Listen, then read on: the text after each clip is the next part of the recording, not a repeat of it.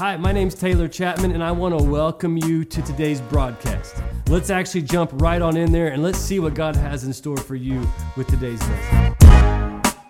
Last week, we started our Kingdom Come series, and we focused on two main areas. Number one, you have to be born in a particular kingdom to be a citizen of that kingdom. And whenever you are born of that kingdom, you have access to everything that that kingdom has for you. The second thing we learned is, as a member of the heavenly kingdom, you are an ambassador. Say ambassador. Before salvation, you are ambassador on this earth as the satanic kingdom that you were born into. After you give your life to Christ, you become an ambassador for Christ. And an ambassador in its truest form is someone who doesn't offer their personal opinion, but only the opinion of that of the culture of which they came out of. So as an ambassador, the only mindset that you have as a believer is, what does the kingdom look like and say in this particular situation? Okay, that's all the recap you're going to get. Go back and rewatch it. Go online, Apple Podcasts, Spotify, whatever, YouTube, watch it, Facebook, and I want to encourage you. I'm not going to try to be mean here, but I've watched it 3 times. Not because I like seeing myself on a camera. I could care less about that. I do the audio version. I have it 1.5 speed so I can go faster. But the content that was in there will change your life. It was good, wasn't it, Debbie? Thanks, Debbie. Good stuff. Today we're going to continue talking on our Kingdom series. I have to be real honest with you. I don't know how long this series is going to go. Every time I feel like I'm coming to the end, God begins to show me something different about where we're at. So this could be like a 6 to 8 week series. So we're only in week 2. So today and next Sunday, it's more foundation. And after that, you're going to have like that. You ever had like that light bulb moment where you're just like, oh, I promise you. Oh, even Levi's going to have one. It's about time, Levi. In every kingdom, there are 4 aspects, and we're only going to look at the first 2 today and the next 2 next week. So let's pull out your notes, and we're going to look at the first 2. We're going to go kind of quick on these. Kingdoms have write down a king. Kingdoms have a king. If you don't know how to spell king, it's on the screen behind you.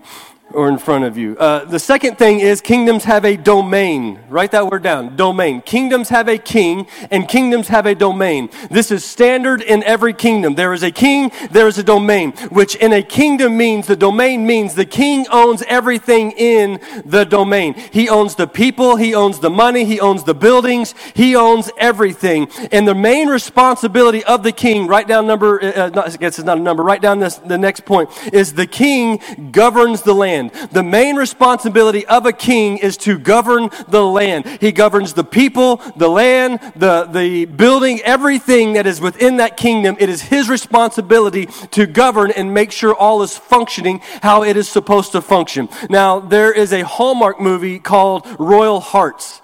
Anybody seen this movie? Any Hallmark fan? Okay, yeah, okay. Terrence, don't even lie. Every night it comes on your TV at 7:30. I know.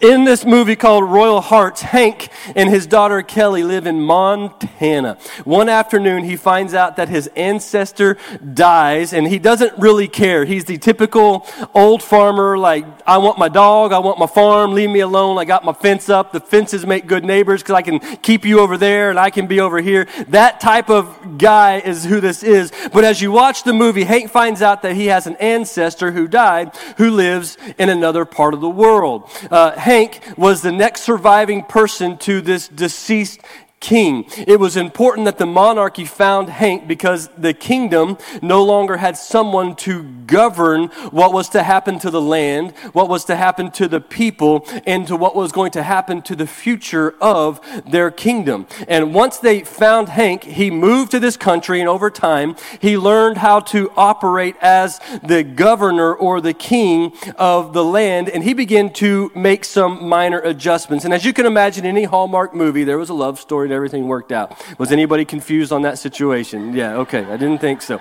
But there's a takeaway from the movie that I want you to understand when it comes to our kingdom talk that we are on. Without someone to govern the kingdom, the neighboring kingdom was trying to take over the land and the people, and the neighboring kingdom did not have the best intentions for this particular kingdom that Hank was now overseeing. Jesus said that we are here here not to win, but to occupy territory until his return. Why do we need to occupy territory? Because there is a bad kingdom that's trying to reign and take over the good kingdom that's on earth. Now, you guys, I'm going to have to get you guys a little more wound up. All right.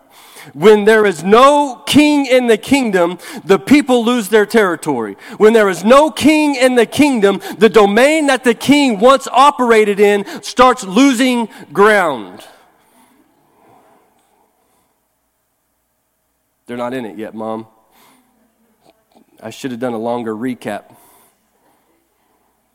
The Bible says, thanks Debbie, in 2 Corinthians, let's look at it as Adrienne reads this, please. We look not to the things that are seen, but to the things that are unseen. For the things that are seen are transient, but the things that are unseen are eternal. So heaven is in a realm that is not seen with our natural eyes. The territory or the kingdom of heaven is unseen at this moment, but as we concluded a moment ago, the king owns everything. So here we live on the earth, Jesus owns it all, but we have not occupied what the kingdom is supposed to look like on earth. The enemy is a bad governor trying to rule a land that we are to occupy. Are you following me? Are you following me? It says in Psalms 8:6, you got, this is going to be, okay, all right, just go. Yeah. You have given him dominion over the works of your hands. You have put all things under his feet. Who did God give dominion to? Us. What is dominion? Control. So it literally means that God has given you and I control over the works of our hands and over the works of our feet. It goes on to say in Psalms 24. The earth belongs to the Lord and the fullness thereof. Say it again. The earth belongs to the Lord and the fullness thereof. If I am reading my Bible correctly, which I think I am in studying this, write this down. The Lord is in ownership. The Lord is in ownership. You guys got to follow me. How many of you ever rented or leased a property? Yeah, okay. In a rental agreement, the property does not belong to you, but the activity during the duration of the time you are there is up to you. God is in control of the earth as the owner, but he has given you and I dominion as tenants. Let me say it this way. God is in ownership and you have a rental agreement of the duration of the time of while you have on earth, meaning you have control of what your hands and feet do. No. Okay, if God was in control, this world would be a lot different position. Would you not agree? Everything by noon would be fixed. So it's obvious that God is not in control of what happens on the earth. He has given you and I dominion of what happens on the earth because there is a governing king that's trying to reign and take down you, who is supposed to be the rightful dominion authority operator. Now, you guys, come on. The Bible says that God has given man dominion on the earth. We just read, man has control. So I know this is hard to understand, but it's something that a lot of people say. You've probably been guilty of it. I've been guilty of it. When something bad happens, that's just, well, I've never said it this way, but that's just the big man upstairs, and he's going to do what he wants to do, and he's got control. Let me tell you something. When a tornado came through Moore a few years ago and took out children, that was not my God. When a hurricane comes and wipes out entire geographic regions of area, that is not God. So if God is in control, why is that stuff happening? Because he's given you and I dominion over the things of the earth, that God is in ownership, and it's up to you to respond to what takes place in the duration of the lease that you have on earth while you are here. Are you following me? So what happens is people don't know that they have the power inside of them that they know that they should have. So here's the deal. God is the owner, but you have been given the authority to occupy the land that is here, to walk in everything that heaven has for you to walk in. All right, let's read this next verse. We're not even get started yet. My engine's not revving yet. Let's look in your outline, in your notes, Romans 8:20. It's kind of long, but go ahead and read the whole thing. For the creation was subjected to futility, not willingly, but because of him who subjected it, in hope that the creation itself will be set free from its bondage to corruption and obtain the freedom of the glory of the children of God. For we know that the whole creation has been groaning together in the pains of childbirth until now. And not only the creation, but we ourselves, who have the first fruits of the Spirit, groan inwardly as we wait eagerly for adoption as sons, the redemption of our bodies. The Bible says the earth was subjected to futility. How many of you know what the word futility means? If you raise your hand, I'm going to call you out. I didn't think so. I had to look it up. Come on, you would. I had to look it up. Futility means the earth is incapable of producing any results. So when you look at it, it says, for the creation was subjected to a place that could not produce results.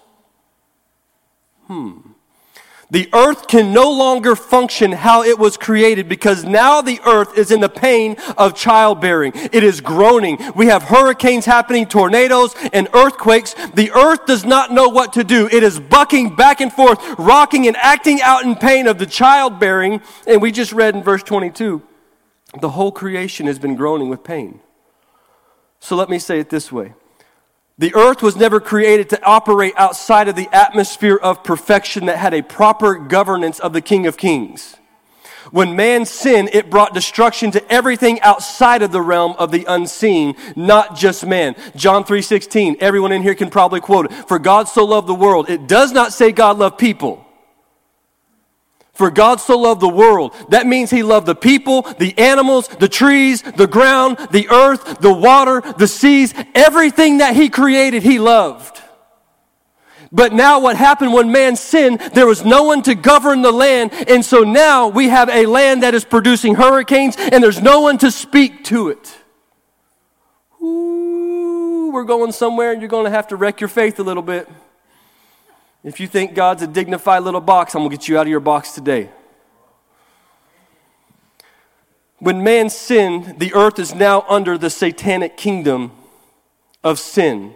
Jesus comes along and tells you that you have been given authority to occupy until I come back. So now there is an earthly kingdom that is out of control because there's no one who operates in the government of king and walks in the fullness of the authority that God has put in them. The enemy is not a king. He can't do whatever he pleases. He tries to make you think that he can, but he is limited in every sense of the word. This is why Jesus was on the boat and the boat began to rock and crash and the waves crashed, the wind crashed into it. And what did Jesus say? Peace, be still. He was showing that as a kingdom-minded citizen, you have authority over everything that happens on this earth. All right.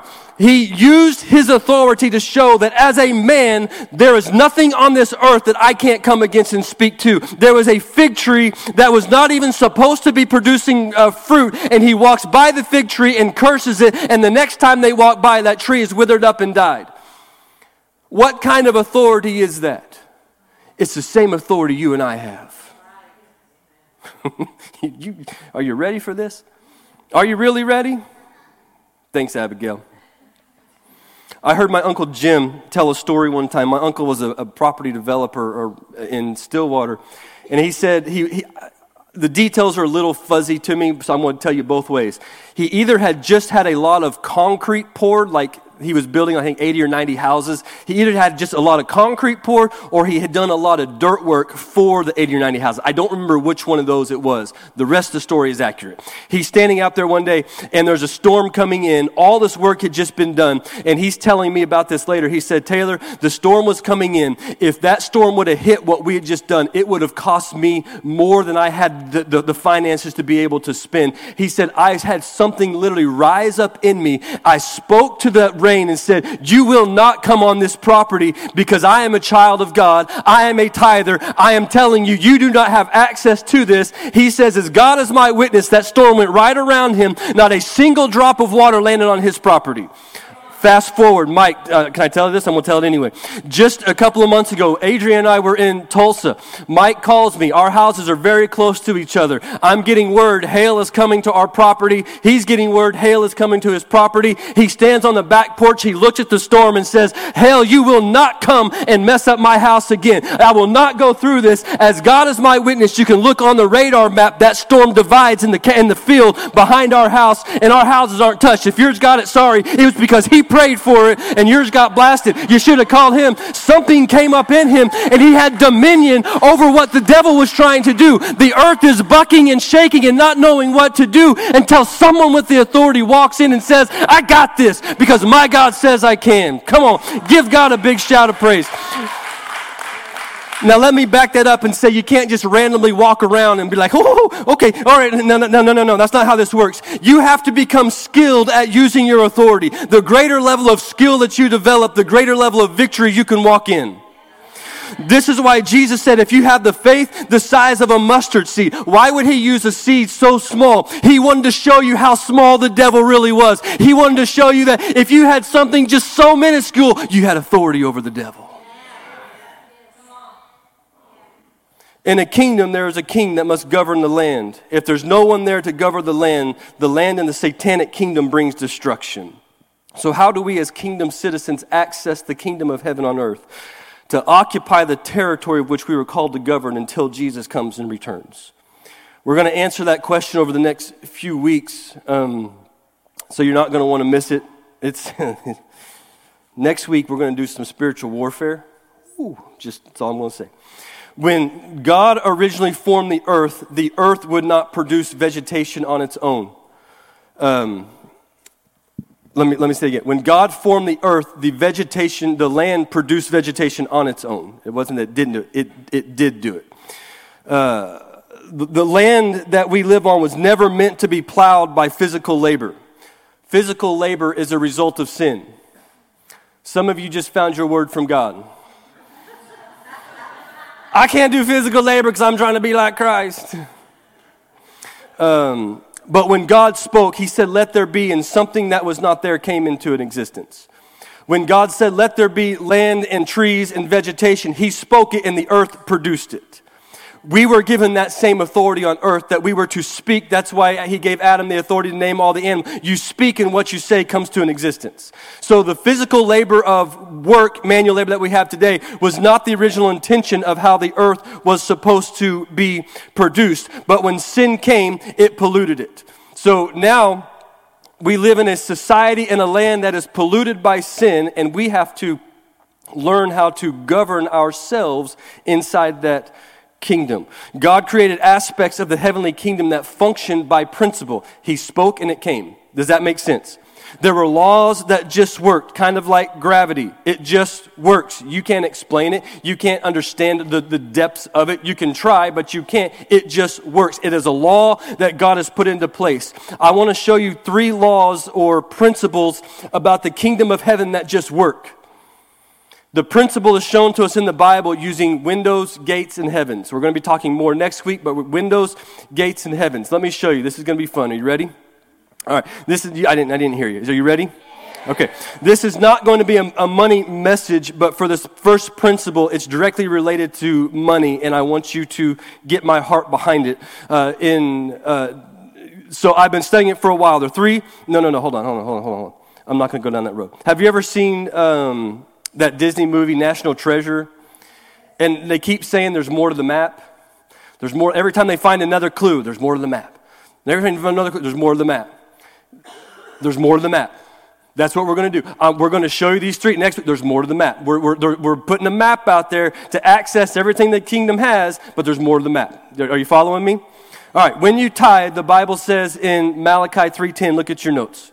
Bring the full tithe into the storehouse, that there may be food in my house, and thereby put me to the test, says the Lord of hosts, if I will not open the windows of heaven for you and pour down for you a blessing until there is no more need. God said, I will open a window for you, meaning I give you access to my laws, and I'm showing you how to access my law of blessing and benefit from it.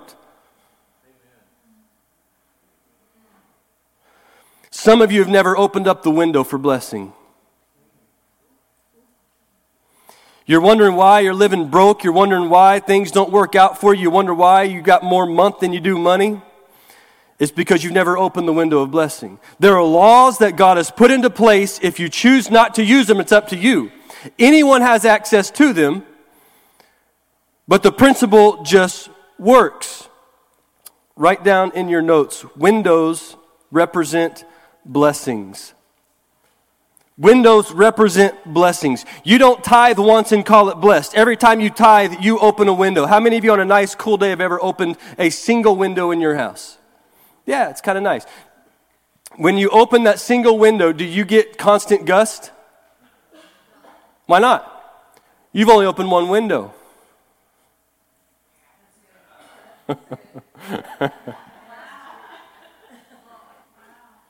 So what happens whenever you tithe and you only open up one window and you come back and say, "Why come God hasn't blessed me?"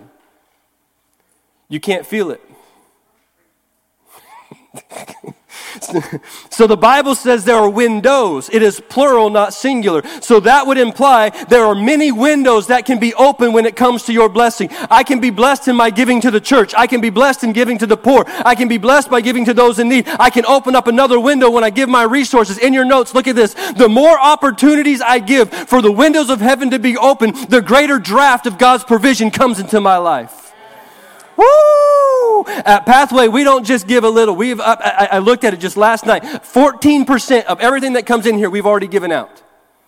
14%. So whenever you give to this church, it's not going just to pay bills. It's going because we're feeding people. We're helping water wells get established. I just joined in with the group just last week through the Billy Graham. They have the what's the Operation Christmas Child? He has a partnership program inside of that just hit me a little bit different this week. They take people who have been in the military and that their lives basically fell apart marriage-wise. They came back with PTSD. They came back with all sorts of problems. They take those people to Alaska and spend 2 weeks with them and get them the rehabilitation help that they need. And there was like a $2,700 cost per each couple. So I said, hey, we want to back that up. So we went and wrote them a check to back that up. We will be a church that's generous. So whenever you give here, you're opening up not a single window. You're opening up windows of blessing to come upon your life. Say amen. Amen. Say amen. Amen. Terrence, I hope you don't mind me sharing this. You don't have a choice, that's right. Terrence started tithing. I know this story from a while back. Terrence started tithing before I ever knew him. How old were you? 19? 23? Okay. He said, I'm getting serious about tithing, mainly because Devin was super needy and wanted a lot of stuff. And he's like, that was his words, not mine. Thanks. He and David started tithing. And then within 4 years of whenever they got serious about it, an opportunity came for them to buy a business. I called them this week to verify this part of it on Tuesday, and they have continued to tithe. And I'm not talking dollar amount because that's none of my business, but I will say this. This is what Terrence said. This last month, we had more invoices sent out than any other month we've ever had in the history of this business. You don't think that's because he doesn't have an owner who's tithing? You're mistaken if you don't. The windows of heaven have opened up over his business, and they continue to get contract over contract because he doesn't just give once and call it good and say, okay, I opened up that window, so I got a little bit of a wind coming through here. He's like, I got too much of a high-maintenance wife. I need the full blessing of God to come upon me, and so I need multiple windows in my life opened up. So there are times whenever you've got to live in under a mode of thinking differently. If you've only opened up one window, you'll have the blessing of only what one window will produce. But if you want to live in the full blessing of God, you have to open up multiple windows. And the more windows you open up, the greater sense of the draft of God's provision comes on your life. Say amen. Amen. All right. Just because you opened a window does not mean you have access to the kingdom.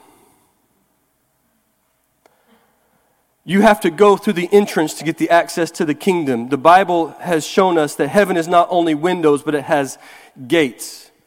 If you try to go through the window of my house, you're going to get yourself shot.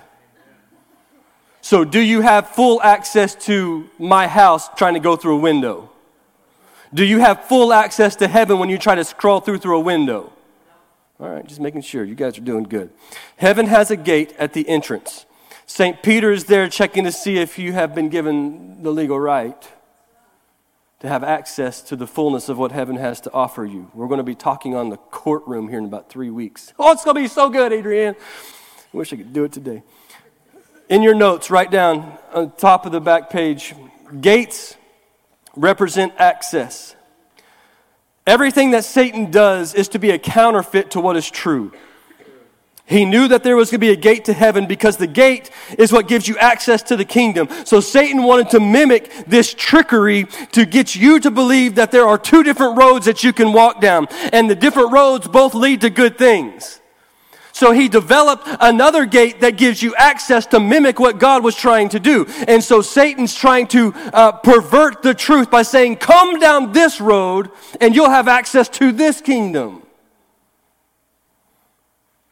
Matthew 7:13 in your notes. The road to heaven is narrow, and the gate is narrow. But the road to hell is wide, and the gate is wide. If you're not sure which road you are on, let me give you 4 ideas real quick and help you figure out which road you're on. Write down in your notes. Number 1, the narrow road is difficult. The wide road is easy. I think we can all agree that being a Christian has a price that has to be paid. I heard John Maxwell one time say, everything in life worth having is uphill. The wide road is easy. Live how you want, do what you want, say what you want, think what you want, talk like you want, however you want. That's easy. Anybody can do that. Which road are you on? Are you walking down that narrow road, or are you living your life like, hey, life of the party? Number 2, the narrow road is long. The wide road is short. The Bible shows us that when you were born in the kingdom, you were born in the kingdom of destruction, so you were born on the short road. You're already there. The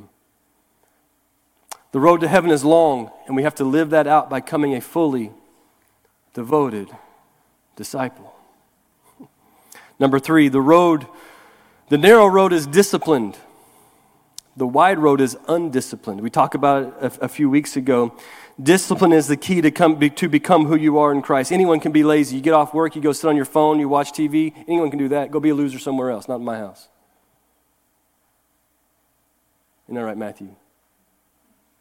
He's like, I don't know what to say. Anyone can be lazy. Anyone can be undisciplined. But to walk the narrow road, you've got to discipline what you say, discipline what you do, discipline how you talk, discipline where you go. You've got to create disciplines in your life that will help you reach your destiny. Number 4, the narrow road is thoughtful, and the wide road is thoughtless. The overall theme of Jesus is to be a servant. As believers, we have to put others before us. I'm continually amazed when you go through the drive-thru, and even at Chick-fil-A, the Christian restaurant, the people still cut you off. You're like, it's my turn to go. They get in there fast. They're not servants. Being a disciple of Christ is putting others first. I don't let what someone else says, I don't let what someone else does, I don't let what someone else thinks even bother me. I could really care less. Because I will not let somebody else stop my assignment. Okay. I will not lower my standards to someone else's inferiority. Which gate are you approaching? There may be certain areas of your life that you're approaching the wrong gate. I want to encourage you to check which pathway you're on. There are different areas of your life. You're like, hey, I'm approaching the right gate over here, but over here I'm missing it. So heaven has windows of blessing that anyone can access. Heaven and hell both have gates that determine who has full access. The last one we're going to look at, because of time-wise, I'm skipping ahead some. Doors represent opportunities.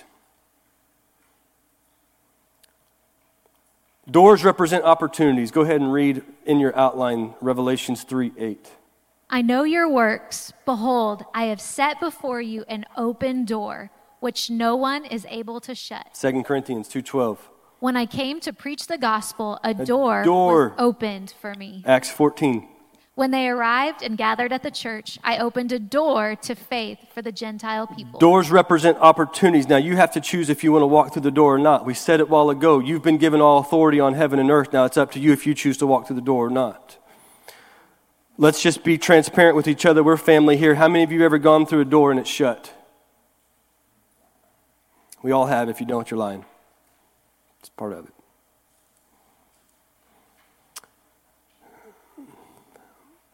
We have been through 4 major transitions in our life. Adrienne and I. When I say transitions, like relocating, like not just like she's mad at me, that's every day. But like this, no, I'm just kidding. 4 transitions. If you were married to me, wouldn't you be mad at me every day too? So it's not me, it's her. I mean, I'm talking like relocating and stuff. And the first one, we didn't recognize early on that it was actually God that was leading us. But over the course of 4 different transitions, we started learning how God was moving in our lives and was preparing us for a season of transition. How doors that were once wide open begin to sometimes slowly shut, but most of them got slammed shut. Anybody else feel that? Yeah. In transparency, I remember Adrienne and I talking multiple times. Did we miss it? I thought this is what God had told us to do. I thought we did what was right, and we're like, why is this door shutting? It doesn't make sense. And having a wife that's always right, just remember that. She would come back and say, man cannot shut any door that God opened. Man cannot shut any door that God opened. So it changed our perspective of saying the door didn't shut because we did something. Now, if you're an idiot and you make bad choices and you say bad things, that's on you. But if there is, and I shouldn't have said idiot, but you get what I'm saying. If you're doing what's right, everything is going well, and then all of a sudden doors begin to shut, it is because there is a transition or a season that God is getting ready to take you through. You just haven't learned what that season looks like. So I would love to go into great detail about some of our transitions or seasons, and I will probably in a book one day that I'm going to sell you for $8.99, and you guys will get it for free, I promise. But here's one thing I've learned through the transitions that we've gone through. If God shuts the door, quit trying to reopen that closed door. You felt that one, huh? Some of you have been trying to reopen doors that God shut. The second thing I learned from our transitions, I put this one in your notes because I just thought it was so good.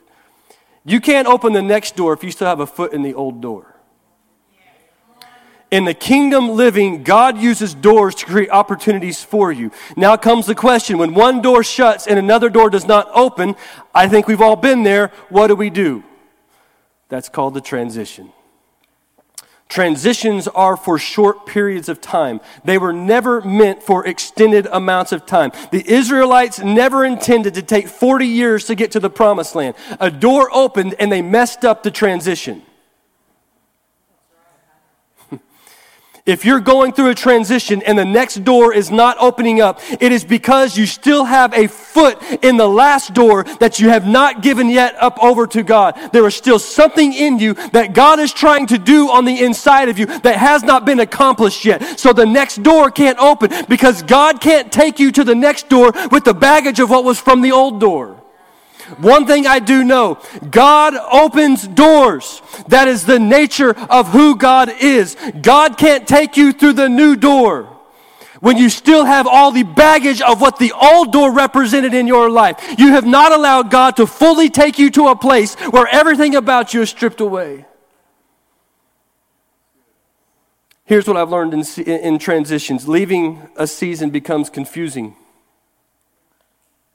Doesn't it? You're confused. Why is this happening? Why is it going on? I don't understand. Why is this? Your mind becomes in a fog. But entering a new season, there becomes doubt. You begin to doubt what God's doing in your life. You begin to question, well, God, I did this.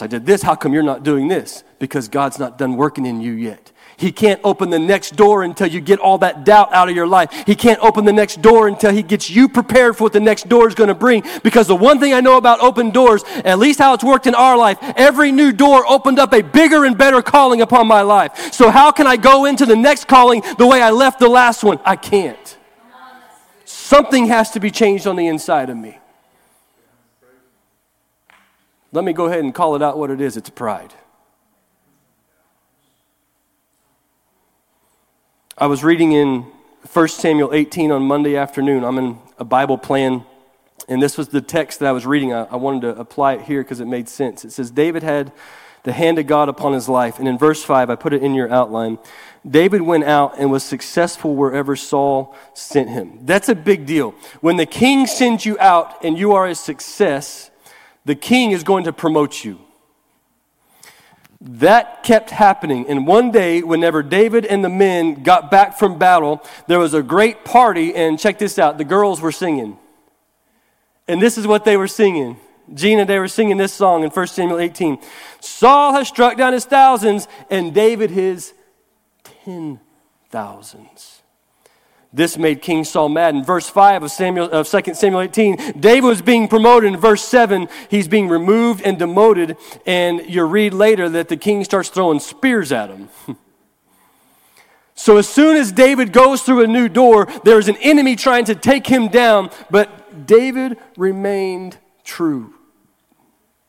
In the kingdom of God, what we do in the seasons of transitions is how God shows us his faithfulness for the next door to be opened up. I'm going to say that again because I don't think you understood it. In the kingdom of God, in the season of transitions, how we show God our faithfulness is how and when the next door will open up. When you are whining about what God isn't doing in your life, why is God going to open up another door for you? I heard Kenneth Hagin, this has nothing to do with that, but I heard Kenneth Hagin Sr. one time say, well, it kind of does. He said, I never complain about gas prices. And this is what? How old was Kenneth Hagin? This was like 1960 when gas price was like 5 cents. He's like, even back then, it was still expensive for what was going on. He said, I never complain about gas prices because if I do, it shows my God that I think that lack is going to be superior over to me. I'm not going to whine and complain about something that I can't control. I'm not going to whine and complain about something that God's already provided my need for. So why are you complaining about a door that hasn't opened up? Do you trust God or do you not? Kingdom-mindedness keeps me walking, talking, believing, trusting that God's got the next door opened up ready for me to go through. As we are heading for the runway, look at that door right there, Terrence. Everyone, we look at that door. There's not a lock on it, but pretend Terry put a lock on it yesterday and we can't go through it. If I went through that door and said, hey, door, it's me. Taylor, I own the building. Open that up. Would that door open up? Why not? It's my property. It should open up for me. But if I gave Al Pharaoh the key to that door, who now has access to the door? We both have access, but only one of us gets in. Whenever you have the key to open the door and you use the key in the door, you get the benefits of what's on the other side of that door. I have a keypad lock on my front door. Any one of you are welcome to come to my house at any given point in time. But there's only one problem. I got cameras and I got a lock, and you don't know the key to that lock, and so you can't get in. But if I called you up and said, hey, here's my combination, 1, 2, 3, 4, 5, 6, every one of you would have full access to my house and have everything available to you. Only if you choose to go there and do it, though. I can give you the key all day long, but if you don't take it and apply it, the key doesn't do any good. So I'm giving you access on how to walk in the blessing of God. Now it's up to you. I'm giving you access of how to enter the gates of the kingdom of God. Now it's up to you. I'm giving you access of how to walk in the doors of opportunity, but it's up to you. The Bible says that God gave man authority on heaven and earth, everything on our hands and everything on our feet. So now it's up to you to go open that door. Quit praying saying, God, I need you to do this. God's saying the door's already open. Go walk through the door. I've already opened for you. I've given you the keys. I've given you access. Now go use them.